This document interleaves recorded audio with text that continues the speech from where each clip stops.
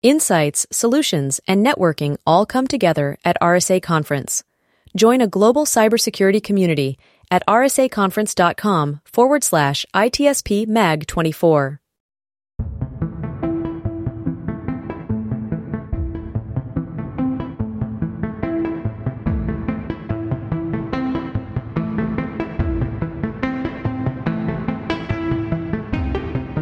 Welcome to the ITSP Magazine Podcast Network. You're listening to a new Redefining Cybersecurity podcast with Sean Martin. Have you ever thought that we're selling cybersecurity insincerely, buying it indiscriminately, and deploying it ineffectively? Well, perhaps we are. Let's look at how we can organize a successful information security program that integrates business culture with people, process, and technology to drive growth and protect business value. Knowledge is power, now more than ever. Imperva is the cybersecurity leader whose mission is to protect data and all paths to it with a suite of integrated application and data security solutions. Learn more at imperva.com. Pantera, the leader in automation security validation, allows organizations to continuously test the integrity of all cybersecurity layers by emulating real-world attacks at scale to pinpoint the exploitable vulnerabilities and prioritize remediation towards business impact. Learn more at pantera.io.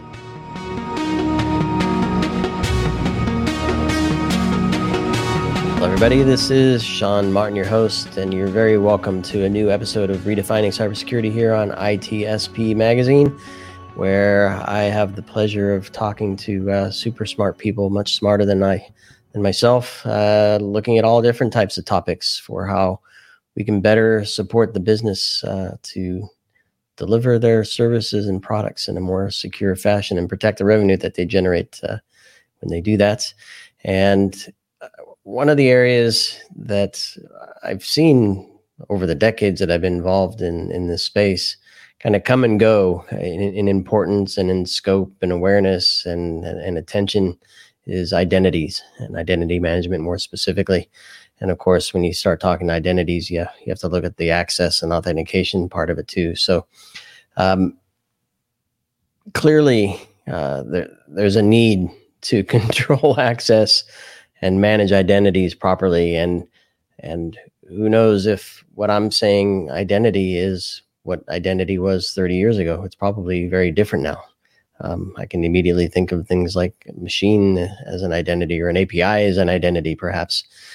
So I think we're going to get into all of that. And because I don't know all the answers, I do have a lot of questions. I have Jeff Rich on from IDSA. Jeff, how are you?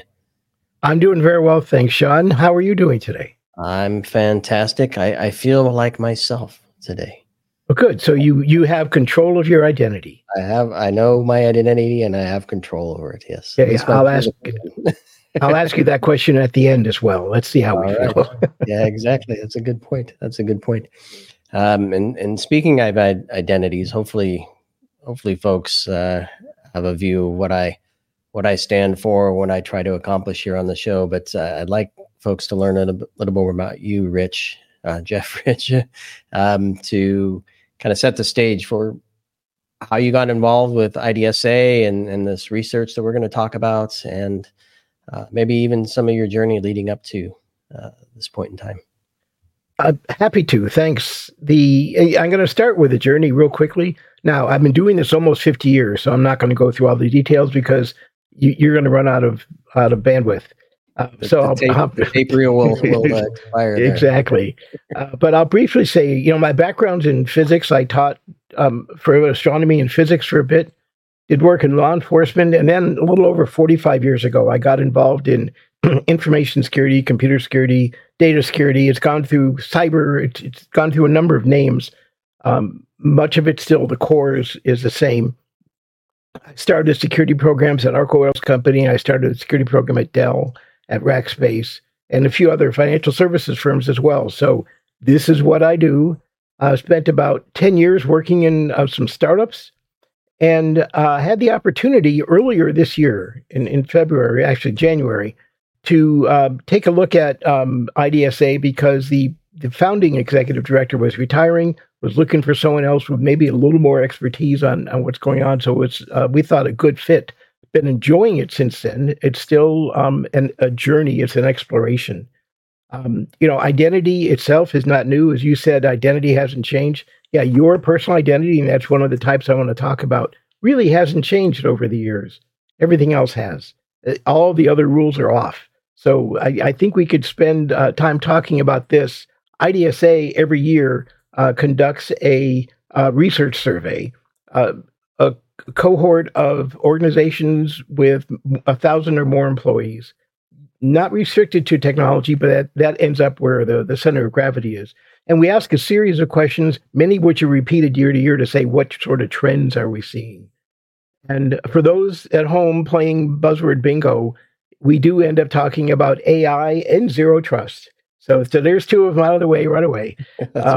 Ding, ding. Yes. But I'm not here really to talk about that. Although at some point we're going to say how identity really drives those. And without managing identity correctly, you'll have neither effectively. Yeah. Yeah. So many questions. We can get technical, philosophical, operational, all the above. We'll see where things go here. I want to ask quickly, how important is it because you said the only constant is our identity. And, and as I say that, I might question, well, has our identity changed? I'm thinking in terms of behavior. Because what I was leading up to is the question is, how important is it to look back at history and how things have changed to better prepare ourselves for where we are and what's coming? So it's vitally important. Good breath. Yeah. It's vitally important to look at history because without it, we will repeat every single mistake that was made because they're out there. It's human nature to go through either the easy answer, the quickest route, or whatever else may seem appropriate at the time. So if you look back at history, let's not maybe go back to Roman times. Let's go back to World War II. All right, World War I even. You're at a military base, or you're approaching a military base. And as you approach the gate, what 3 words do you think you're going to hear? Open sesame. No, that's what you're going to try to say. But there's 3 words that you're going to hear. You tell me, Jeff. Who goes there? Who goes there? All right. Yeah, you go to any old war movie and you'll find who goes there. The sentry says that on guard. And so that's an identity challenge right there. And even if you say, I'm Sean Martin, are you? So we have identity, and then we need a way, maybe with an ID badge, as time has come along, we have better ways of authenticating, because in the past it was, I'm Sean Martin, and you know my friend, Jeff, and Jeff can vouch for me, and someone can come to Jeff and say, is this Sean Martin? I'd say yes, and then they'd say, yeah, I accept this, you are Sean Martin. It was difficult without something like that, though. Now, with the issue of picture ID cards, and unique devices that are issued to an individual, it's easier to say, are you really who you say you are? So looking back in the past, though, we could never forget who goes there, because simply putting up an ID badge to open a door doesn't mean that you're properly identified. It simply means you have a card that's going to open the door. Yep. So always go back. Yep. I love it. And so are we learning from history or have we continued to make some of the same mistakes, do you think? Humans will always try to find a way, how can I make something easier? And actually, I'm in favor of that. Let's remove as much friction as possible. You mentioned behavior earlier. I don't think your behavior, and we could have a philosophical discussion about this. Does your behavior truly affect your identity? Depending on how you behave, I'd like to believe you're still Sean Martin. Whether you're on a podcast or robbing a bank or flying an airplane, you're still Sean Martin. So from that perspective, I think your identity really doesn't change. It's what I call your carbon-based identity, all right? Because it's you. It should last your lifetime. Now, behavior definitely changes. As an example, if you go back to the 1950s, and if you were to ask someone, what's your social security number, they would probably not think twice and give it to you. Because they say, yeah, that's kind of how I use, that's who I am. And social security was new. It was 10 years old by the mid-50s. So, or maybe 15 or 20 years old, but still, it was relatively new. And then we reached a point where social security number was used to determine, can you get into your bank account? Can you do other things? And people started saying, no, I'm not going to share my social security number with you because that may give you access to something I don't want you to get to. So there's a behavior change. It's an artificial identity. The social security number is. That's the second type of identity. I talked about carbon-based, now artificial. That's one type of artificial identity. And the reason it's an artificial identity is if it breaks for whatever reason or it's truly compromised, you can get a new one. It may not be fun or easy, but you can get a new one. You can't get a new carbon-based identity. So there's that artificial identity, which many people started to believe I need to put a little more protection around this. And even then, you go into a doctor's office, and I still get it today, where they say, can we have your social security number? And my answer is always no, or sometimes if I'm nice, I'll say why. But still, no, there's no need to have that. So there's an example of an artificial identity that's been created that originally people just thought of as a number, and now people recognize is a form of identity, artificial identity, that they have to have some level of protection around. So there's a behavior change. I think a more significant behavior change is if you go back to the 50s, 60s, 70s, because you talked about going back in history, so I'm staying with that theme. So if you don't like it, it's your fault. You took me here. It took us here. We're back in time. Go for it. Yeah. If you go back then, people would love to say, hey, I'm taking a trip and I'm going to Europe and I'm leaving in a month. Even then, the only people that really knew were your immediate friends, because you didn't necessarily rent a billboard and say, I'm taking a trip to Europe, right? A vacation to Europe. Your immediate friends knew it. And then along came social media, which more and more says, if you want to use a lot of these functions, you need to give me more and more information about who you are, what you do, and where you're going to be. So now it turned into, say, Facebook saying, I'm looking forward to my vacation in Europe next year. And all of a sudden, thousands of people could see it immediately instead of your 3 or 5 closest friends that you know weren't necessarily going to disclose it. You've now given information about yourself, not necessarily identity-based, but now you've put yourself at a higher risk because if they know your whole family's going, there's a good chance that someone wants to do something. Your house is probably going to be empty, just as an example. So being comfortable giving up more and more personal information, entering your birth date into social media platforms, which, by the way, isn't there simply for verification. It's also shared with the people that sponsor social media apps and advertisements within it, so that you can have more targeted marketing towards you. So it's specialized towards you. Do you always want to give away your birth date? I don't know. It's often used as a form of authentication. Now, if you call the doctor's office, that's actually the first question they ask you is what's your date of birth. That's how they index your records. So an associated artificial identity, although you really can't change the date, I get that we're willing to compromise for the sake of, I want social media, I want access to this, and then at other times feel, no, I don't necessarily want to share that. So we haven't learned the lesson about what that really means. Can we be consistent? We're not there yet from a personal perspective.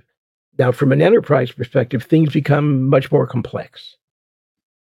Oh boy, I always think the consumer world and general societal aspects are more complex, but maybe business, because we want more control and there's more risk for a business, it becomes more complex. I'm gonna dig into that in a minute. I think there's another identity type though we haven't touched on yet. Is that correct? There's a third. There's the carbon-based, there's the artificial-based, and there's a silicon-based identity. And that's going to be associated with either embedded on a chip or a number of chips that are associated in a device. If you see when I do it, this is my phone. This has a silicon-based identity in it, or actually more than one. And I use an artificial identity to associate my carbon-based identity with the silicon-based identity. Now, And that and affects that's either what's that connection? I can presume it's a password or a fingerprint if it's a bio. it may be a facial image. It could be any biometric. Yeah, it could be a password.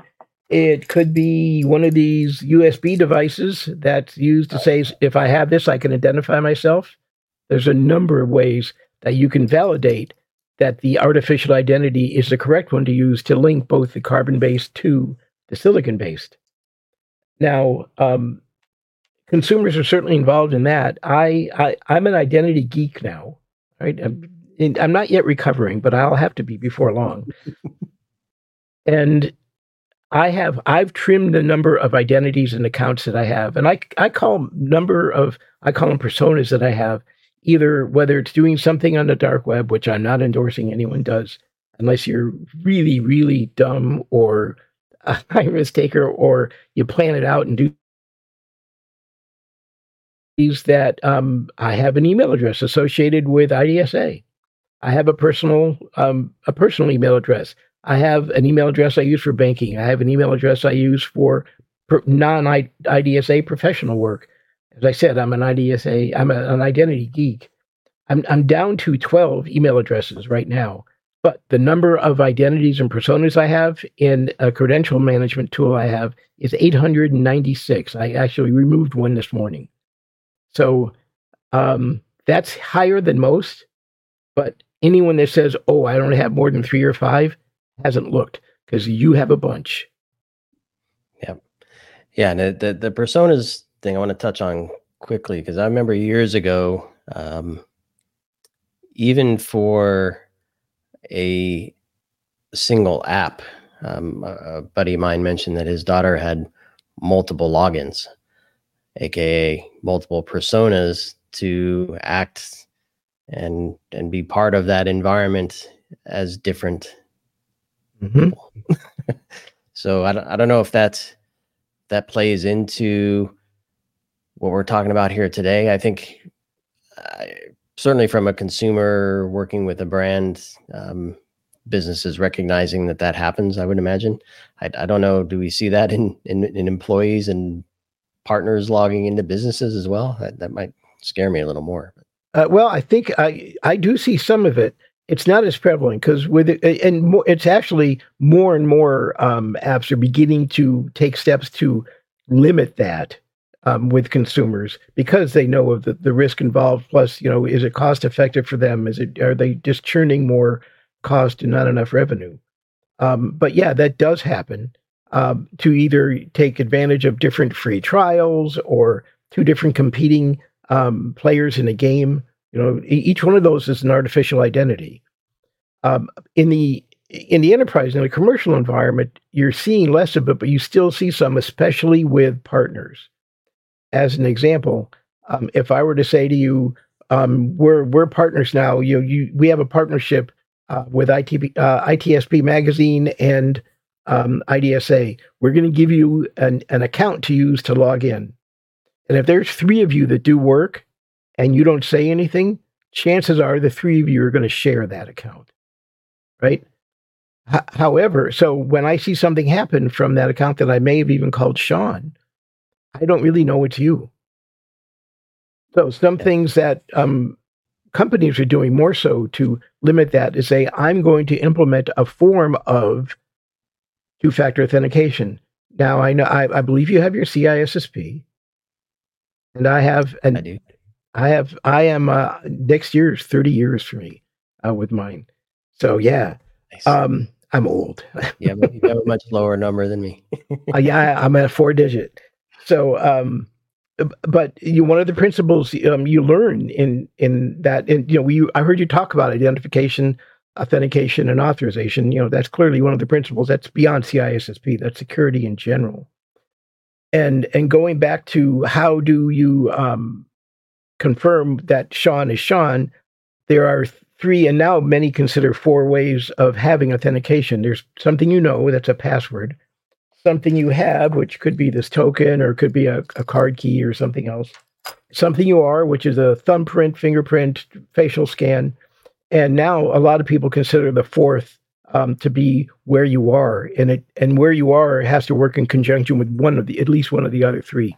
You get any two or more of those, you have multi-factor authentication, and that's a way that more and more organizations are saying, I'm issuing an account to Sean, and you have to register another device with me. And every time you log in, I'm going to put a challenge to that device to ensure it's you. I've just found a way to say the artificial identity I assigned to you is now staying with Sean as opposed to being shared, or at least I'm reducing the chances. You could also share the device, but you could take this to the extreme at some point. Yeah. So I just talked about multi-factor authentication. There's another buzzword, bingo, MFA. Look at that. I may fill the card. Yeah, you got it. You got it right in front of you. No, but I want to I want to get your thoughts on this because I touched on it at the beginning. Is it possible to have a digital identity without a carbon identity? I'm thinking things that act on our behalf without us actually being present. So systems and IoT devices and automation driven by AI or whatever it is that's doing something for us, even if we're not there as humans. Absolutely. If you have a smart home device, a smart speaker, and you use IFTT, which is an easy, I wouldn't even call it a program, that you can just say when this occurs, every day at sunset, turn on this light. You could program it to do that. That's happening without you there, without any other intervention on your part. However, for you to program that, for you to set it up, for you to say, hey, when it's sunset, turn on this light, at some point, you had to do some form of identification authentication. Otherwise, anyone could just say, hey, go turn on Sean's light every 15 minutes, and you wouldn't be able to control that. So there's a digital identity or artificial identity associated with that, but there's still a form of control in that case, going back to carbon-based. Now, let's take that on the other side and say that your car, for instance, and if your car is less than 10 years old, chances are you have an artificial identity with your car as well. And if you don't believe me, just see if your insurance company has said you can get a reduced rate if you just take this device and plug it into the slot underneath your dashboard. Those are silicon chips with identities on them. That's a silicon-based identity that creates an artificial identity for you. So they can uniquely say, how good or bad a driver are you? I told you at the end I was going to ask you how many do you have and how do you feel about it. So we're kind of getting there. We're chipping away at that one. We are. We're working our way down. I want to bring it inside the business now. I think we've had a pretty good wrap session on kind of what it is and how it looks from the individual's perspective. And I think some of the use cases we talked about were societal or commercially driven B2C type stuff. We can talk about government interactions as well.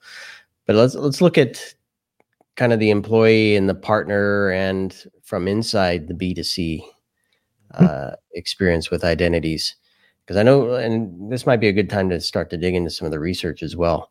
Because I want to understand what organizations may or may not think about with respect to identity. What assumptions are they making? What gaps are they leaving? Where are they overdoing things perhaps? So I'm assuming some of that's in this research. Maybe you can kind of set the stage for us with what the research is, the scope of the survey, and then maybe also maybe the top finding that you think folks would really care about. Happy to do so, and just I'm going to put in a plug. It's free, so I'm not trying to sell anything. But anyone can download the report from this research survey, any of the past 4 years actually, at idsalliance.org. All you have to do is put in your name and email address. If we do capture that, so we capture some of your artificial identity, yeah. But and then you could say, I don't want you to get anything else. I just want this report, and it's fine. That's all you get. But I encourage people to take a look, especially if you're associated in any way with application development, identity administration, IAM, or security, because all three are affected by this. And to answer your first question, what's the top thing that if I had to go away with one takeaway, and it's good to see, and we ask this every year, and it's improved a lot, really, in the past 2 years. But I'm looking at the percentages. We interviewed, as I said, organizations of 1,000 or more, a little over 500 respondents on this. More than 2/5 of them, if you would, or 44%, say it's in their top 3 priority, dealing with securing digital identity. It's in the top 3 of things they're doing, regardless of their vertical space, whatever business they're in. Another 25% say it's in the top 5. Now, 17% say it's their number 1 priority.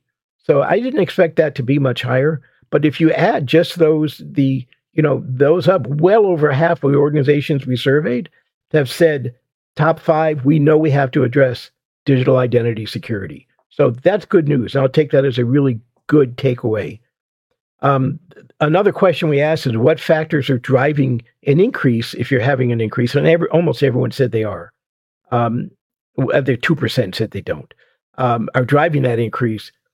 Far and away right now, it's the adoption of more cloud applications. Many people may think that we're completely in cloud and everything's working that way.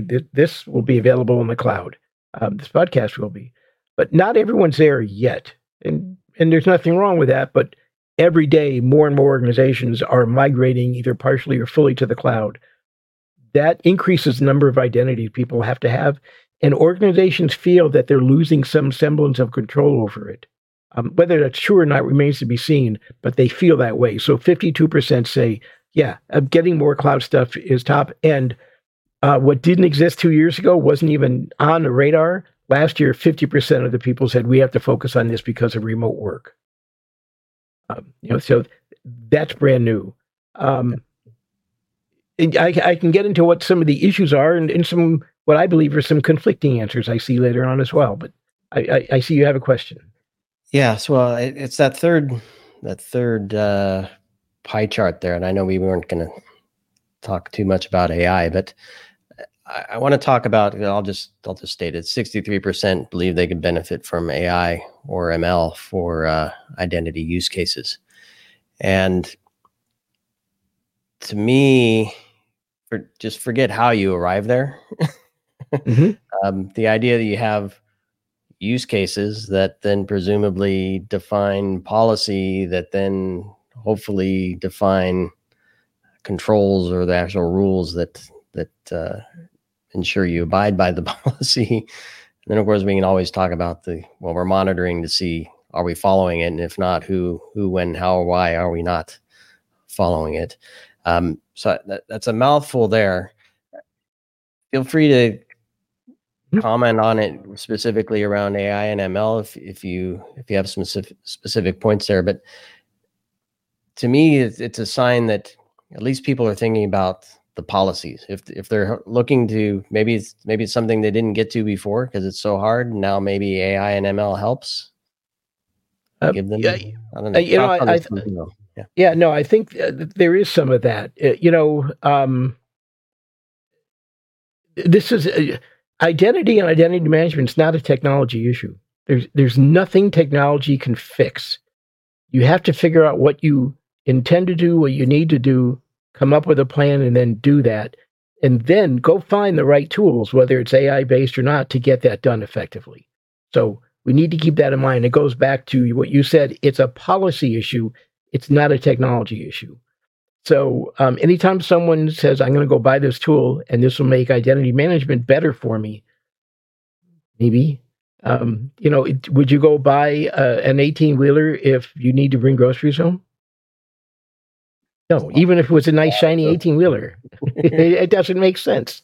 So figure out what you, maybe an EV, yeah, there you go. But boy, plugging that in, that's the whole neighborhood's going to brown out when you do that. Plug into the neighbor's house on that one, I think. Yeah.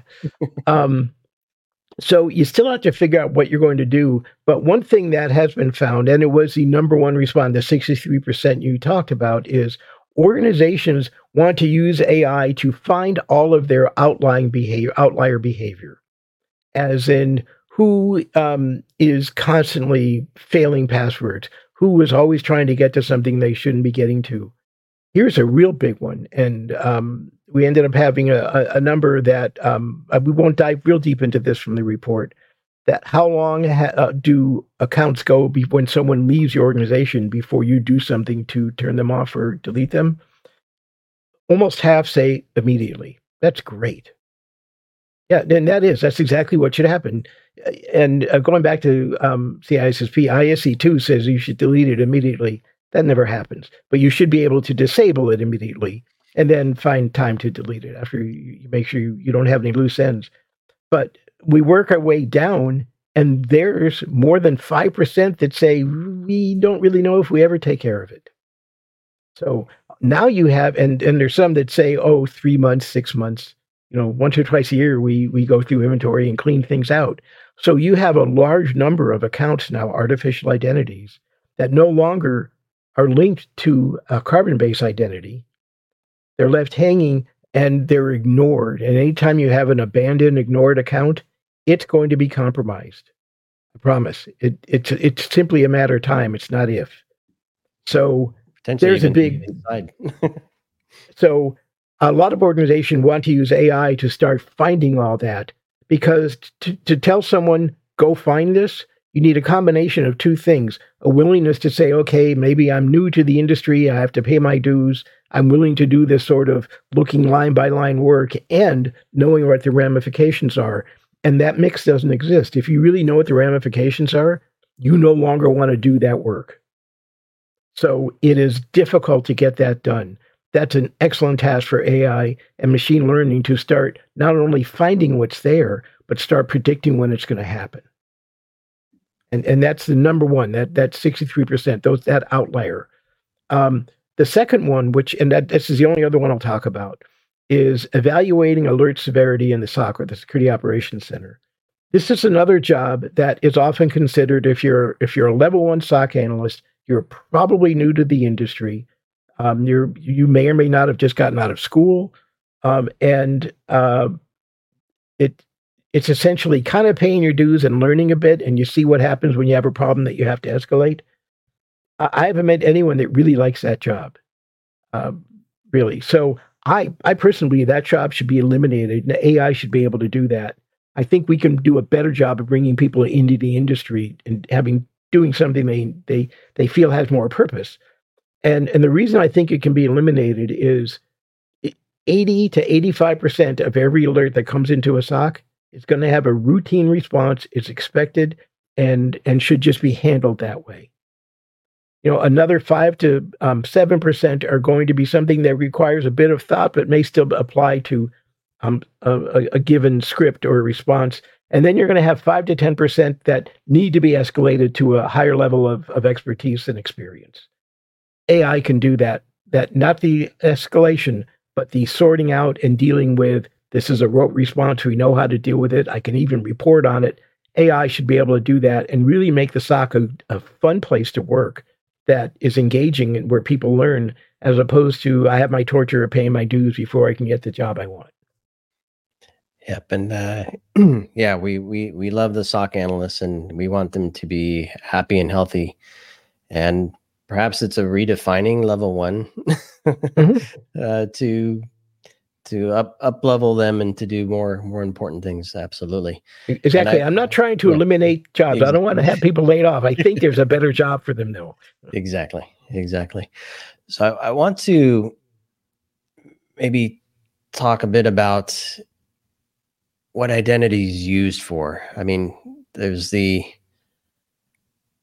authentication and granting access to stuff, and I don't know if it's changed, but it used to be we let you in, and whatever GPO you had full reign, and you could do whatever. And if you, I think one of the points we want to talk about is identity sprawl, but access sprawl as well, right? If you switched roles, you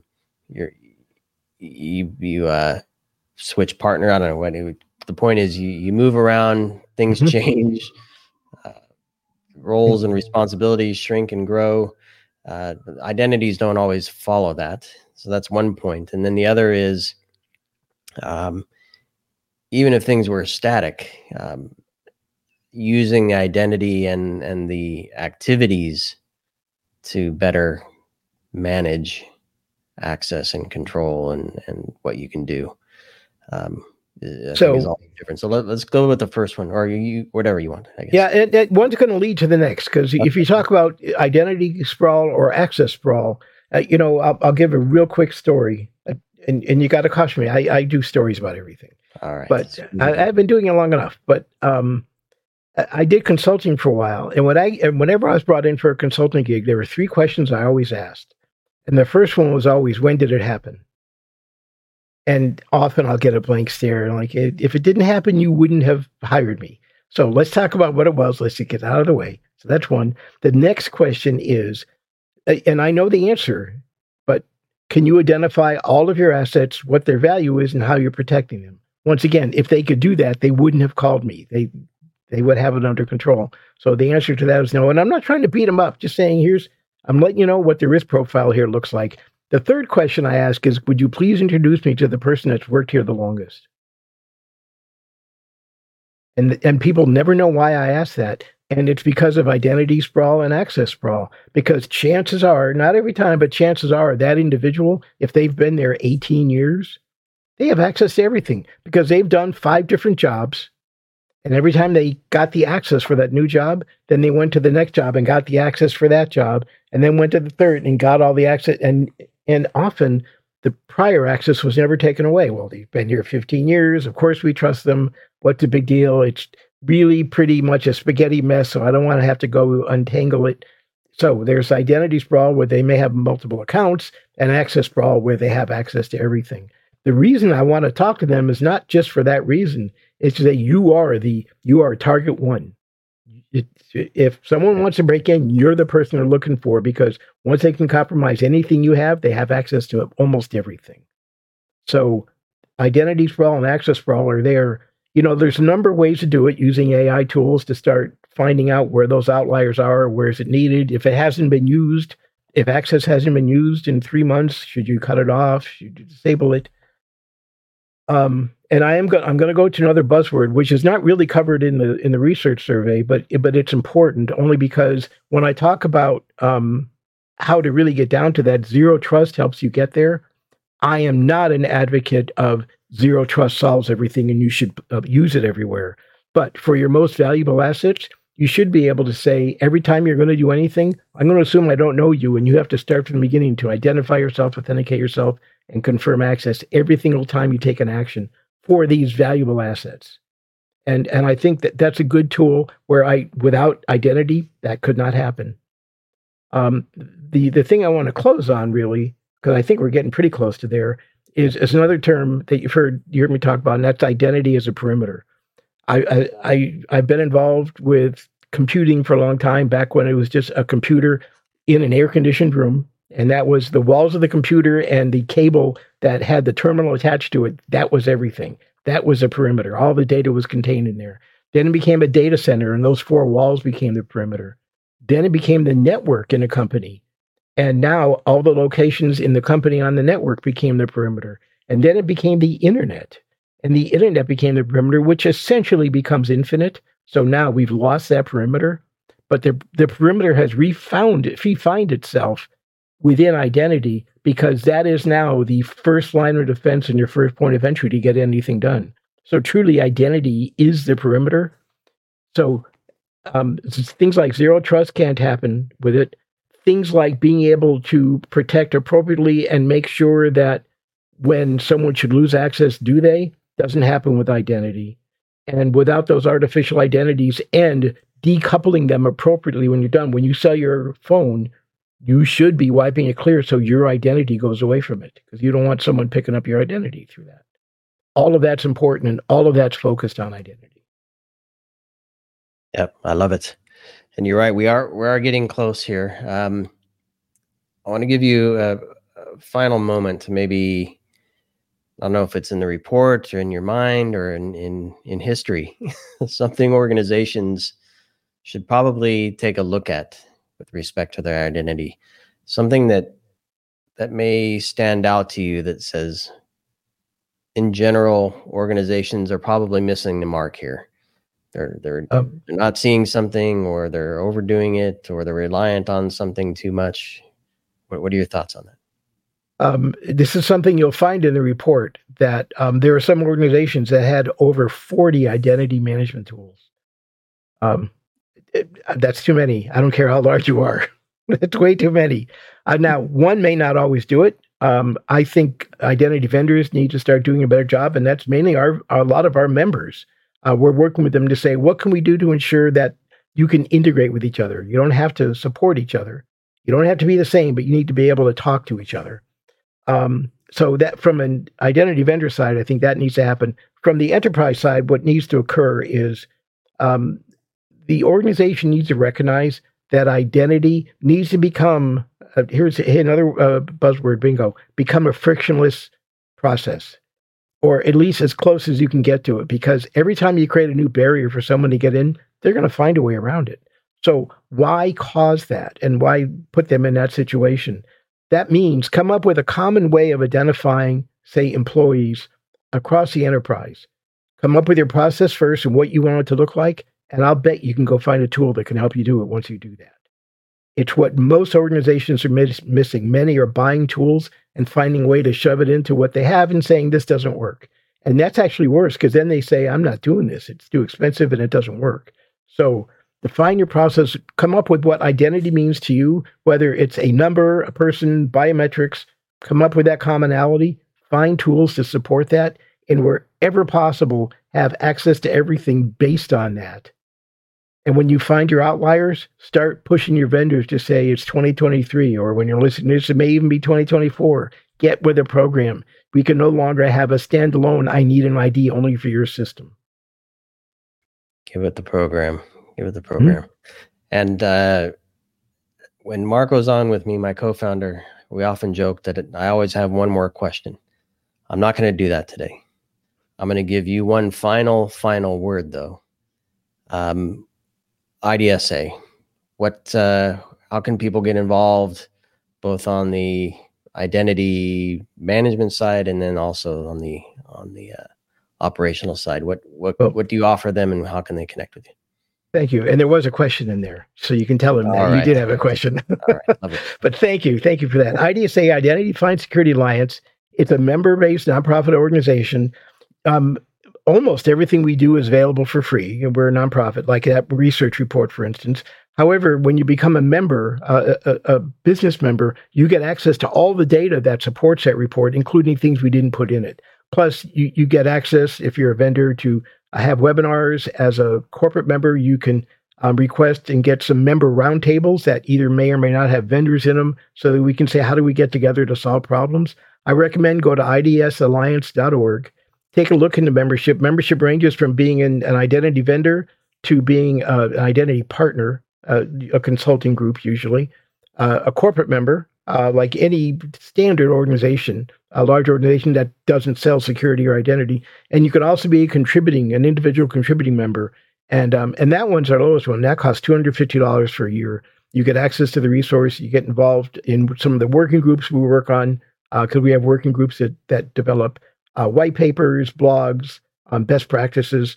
So all of that's in there. In case you couldn't tell, really enthused about being here. I'm glad I had this opportunity to come this year, and looking forward to build it even more, and encourage everyone to come take a look at what we have. Take a look at what's free and kick the tires, and let us know when you want to get more involved. Perfect. Jeff, I really appreciate it. And I'm looking forward to report number 5. I'll join you next year. You're welcome back. We can talk about the next one, see how things have changed. This is number 4, right?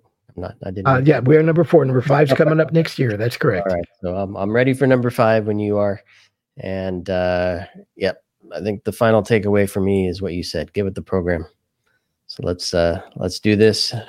Thank you, Jeff, for sharing the research with me, and for joining me for this conversation. Hopefully we get people to think differently about identity management and what identities are and how it affects them in business, of course, but ultimately as individuals. So really appreciate it.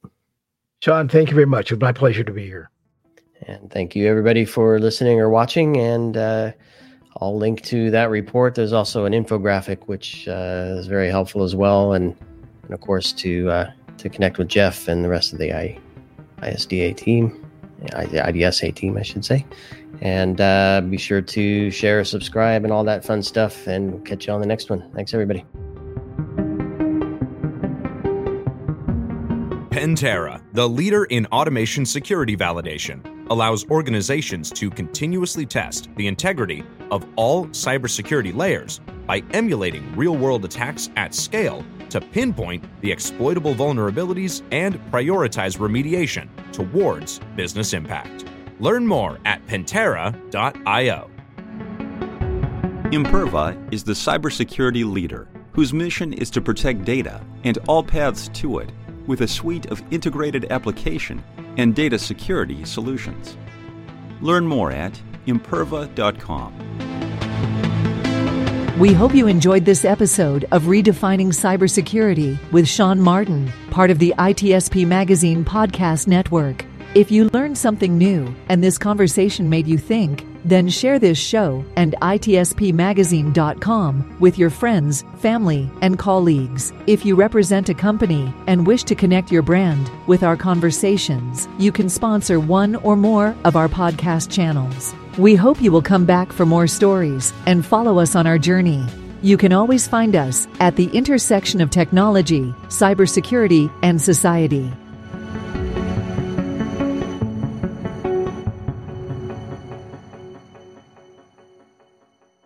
Insights, solutions, and networking all come together at RSA Conference. Join a global cybersecurity community at rsaconference.com/ITSP Mag 24.